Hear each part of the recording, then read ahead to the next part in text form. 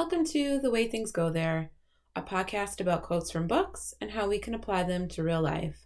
I'm Tiff Cohen. We're on to part 2 of South to America by Imani Perry. If you didn't catch part 1, you don't need to in order to understand what's going on here. Essentially, Imani Perry delves into her genealogy of where she came from and how people in her ancestral line have lived and how the South really is the founding of America and how a lot of the practices and beliefs and ideologies that were started in the South kind of are still around today and how they shaped America. This is from the Pearls Before Swine chapter if you are following along in the book. At the airport, leaving Nashville, I had a taste for something sweet.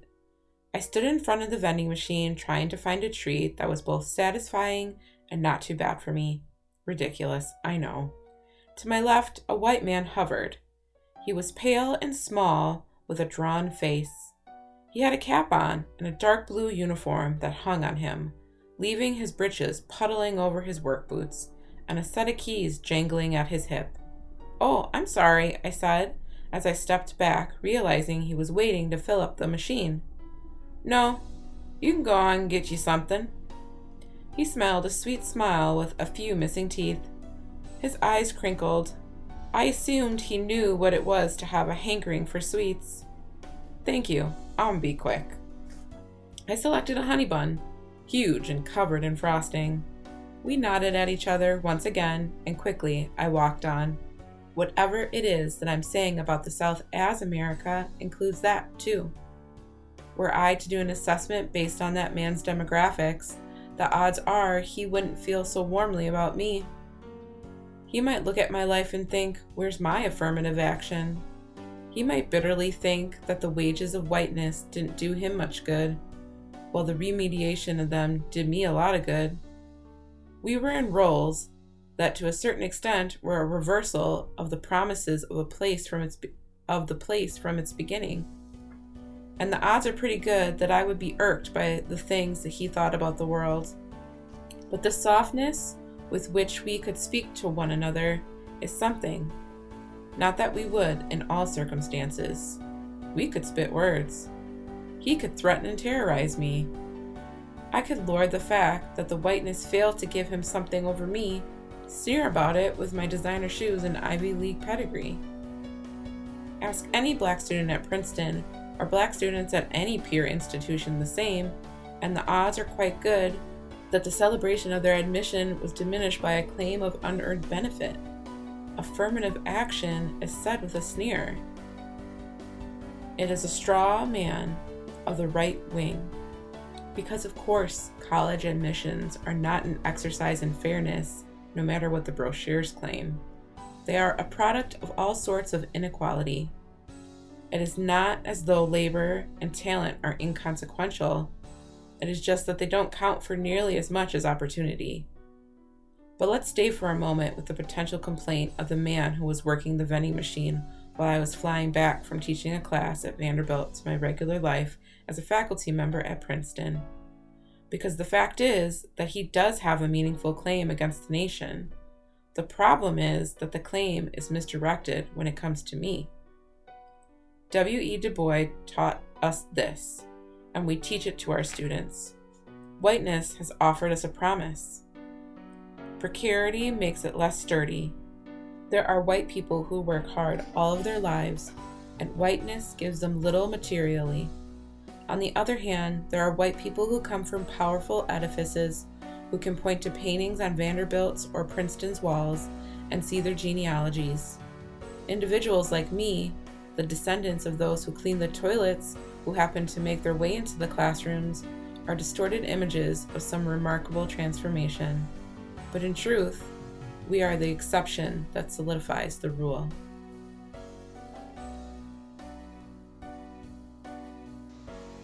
Today's background music was provided by Alexander Nakarada. He is a Norwegian composer and this track is called Secret Garden. I was drawn to it because I absolutely love the movie The Secret Garden, really honestly, and it is beautiful. So you can find him in the link in the show notes. So the excerpt today, I was drawn to sharing this one because of a conversation my husband and I recently had. I'm not sure why I've been thinking about it.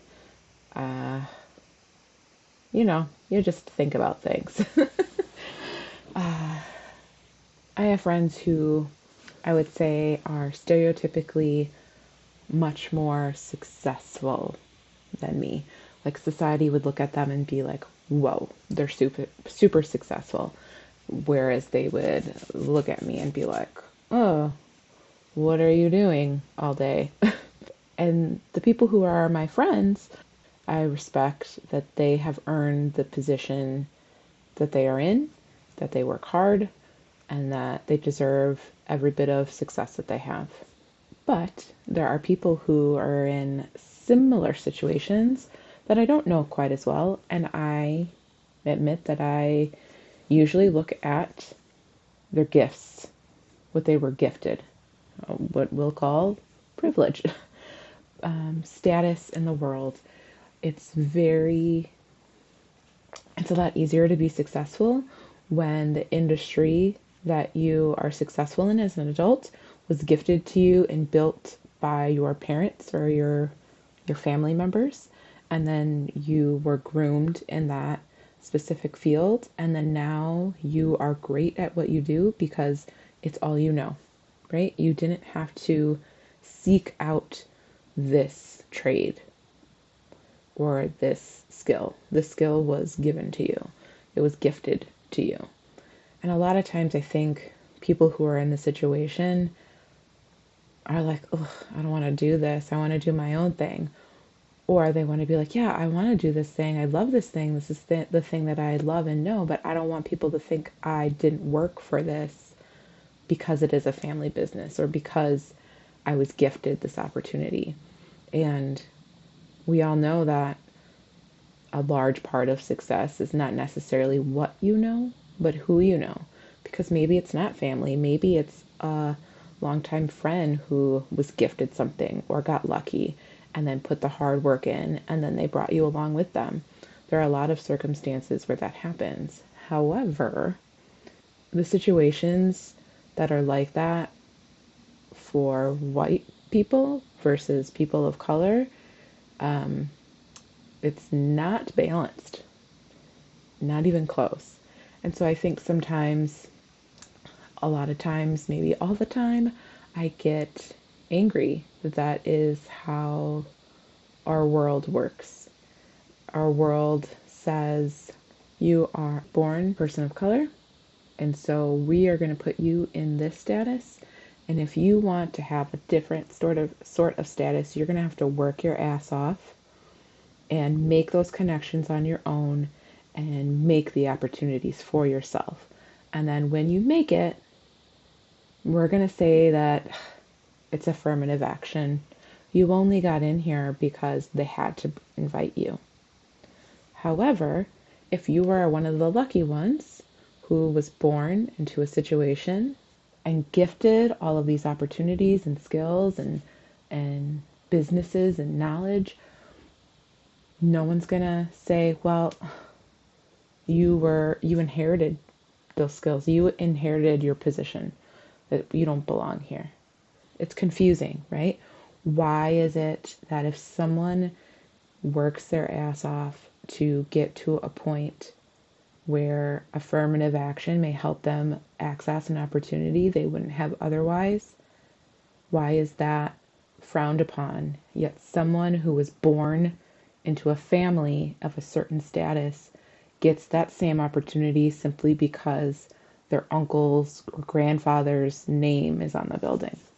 You would think it would be the other way around, that the person who is gifted this opportunity would have less praise than this person who built themselves from nothing. With that being said, Do I give everyone the benefit of the doubt? Do I say, well, yeah, they were gifted this $1 million company by their parents. That doesn't make them a horrible person. But in this, I feel like if you are gifted an opportunity, especially by family, that you should be taking your status and opportunity to help those who weren't as lucky as you.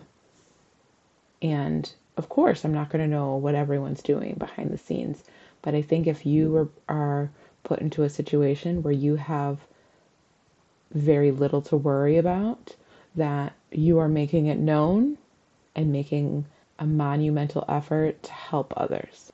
But I think the America that we live in doesn't do that. The America we live in is me and mine versus you and yours. A main argument to what I'm saying is going to be, well, it's not my fault that my ancestors worked harder and were able to gift me these opportunities. Why should I have to suffer to help someone else? But helping those who are marginalized does not torture those who are privileged. The automatic response is, well, if I help someone else, then I must suffer.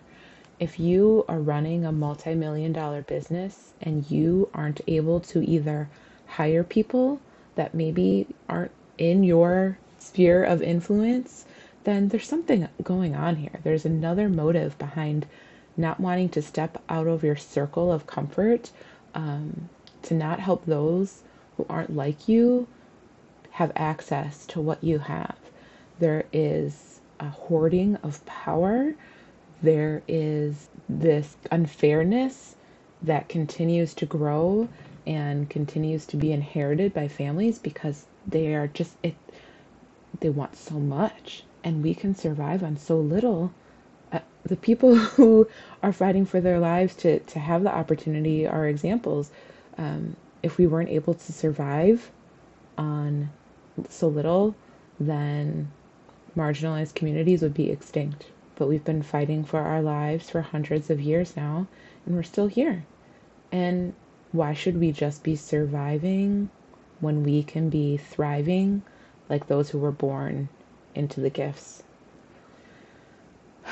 So that's what today's episode's about. I encourage you to go there when someone says, well, I work hard for everything I have.